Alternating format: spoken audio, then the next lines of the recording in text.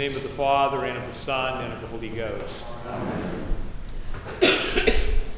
From time to time, I hear the criticism of our worship that it is not upbeat enough. Sometimes the lessons and prayers have serious themes, and sometimes the music has complex emotional tones. Some say they prefer a more continuously upbeat note. The truth is that the liturgical mood of worship will depend upon when you're present. Lent tends to be heavy, Easter tends to be upbeat, and Trinity tends to be a mixture of different themes depending upon the given Sunday question. Which is to say that the rhythm of the liturgy and the church calendar is kind of like life, or kind of like the life of Christ. The mood of worship mirrors the highs and lows of Christ's life, and we must live through all of it to fully experience what it means to live in Christ. Most importantly, the pattern of Christ's life teaches us that the pathway to joy lies through the cross. If there is no confrontation of sin, no mournful repentance, and no sense of the fallen nature of this world, then we cannot get to forgiveness and a new creation. The temptation to skip the cross is precisely the temptation that Jesus resisted in the wilderness.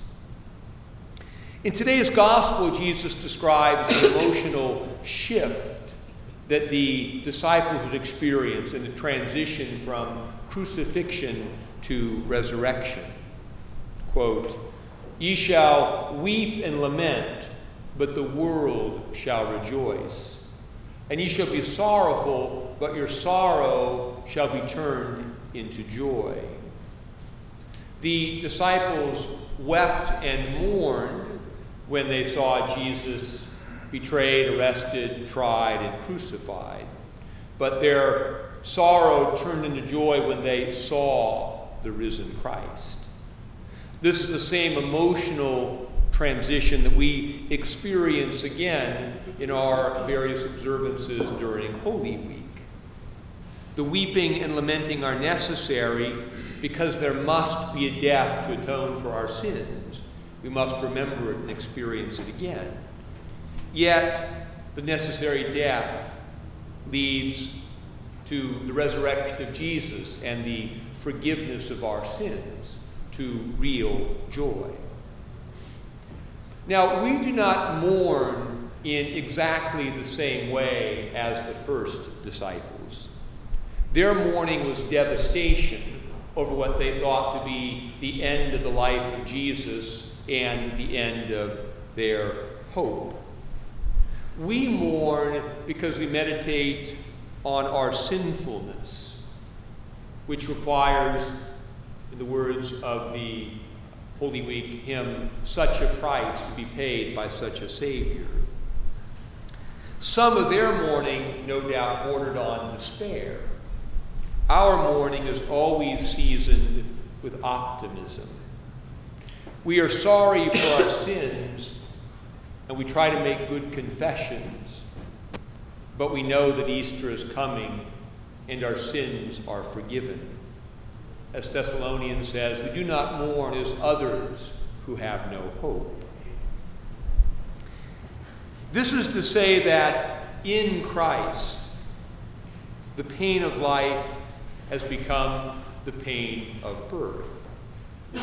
This is why the Bible describes the pain of the cross as labor pains. As Jesus said in the gospel, quote, "A woman, when she is in labor, has sorrow because her hour has come. But as soon as she has given birth to the child, she remembers no more the anguish for joy that a human being is born into the world. Therefore, you now have sorrow, but I will see you again, and your hearts will rejoice, and your joy no one will take from you.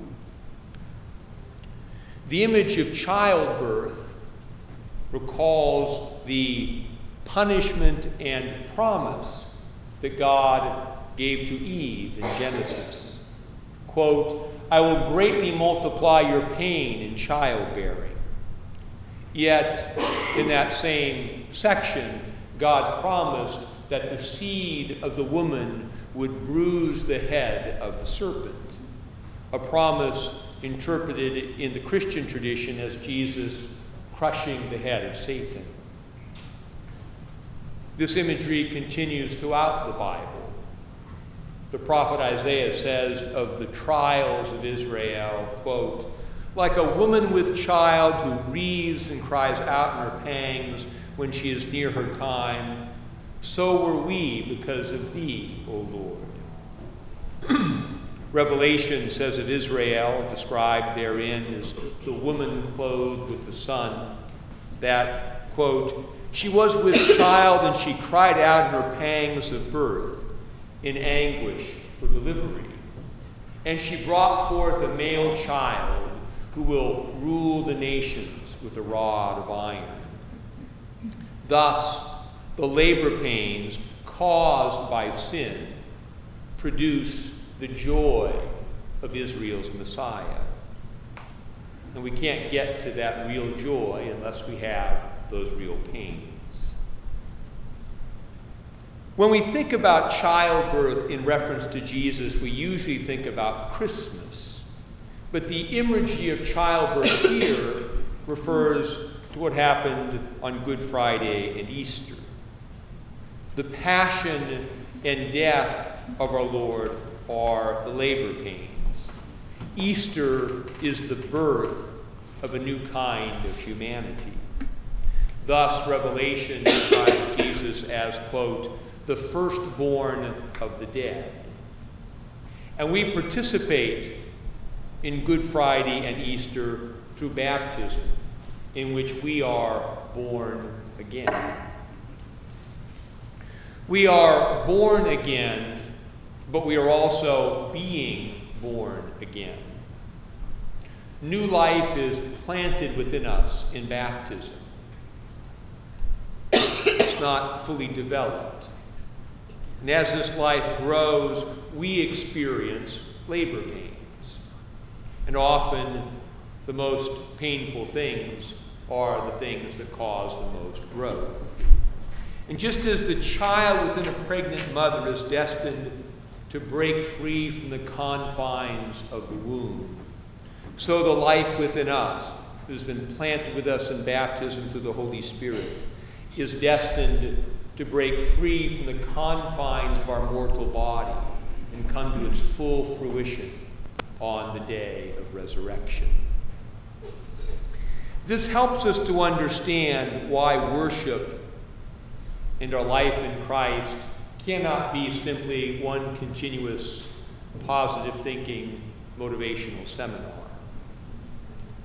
If you never think about the pain of life and the reality of death and only focus on positive things, your subjective emotional mood may be more upbeat, but you'll still have the problem of pain and death. Christian faith results in genuine positive thinking because while it does not eliminate the pain of life or the reality of death, it actually conquers both. This is why the most characteristic Christian attitude is joy in the midst of our temporary tribulations. Jesus endured the cross with the full assurance that he would rise from the dead as Lord of all. And we face our tribulations and our mortality in Christ with the full assurance that we have already conquered the world through faith in Jesus Christ. We have eternal life within us, and it will come to full birth when Jesus comes to raise the dead and renew the creation. Romans says, quote, "We who have the first fruits of the Spirit groan inwardly as we eagerly wait for the adoption as sons, the redemption of our bodies." In the name of the Father, and of the Son, and of the Holy Ghost. Amen.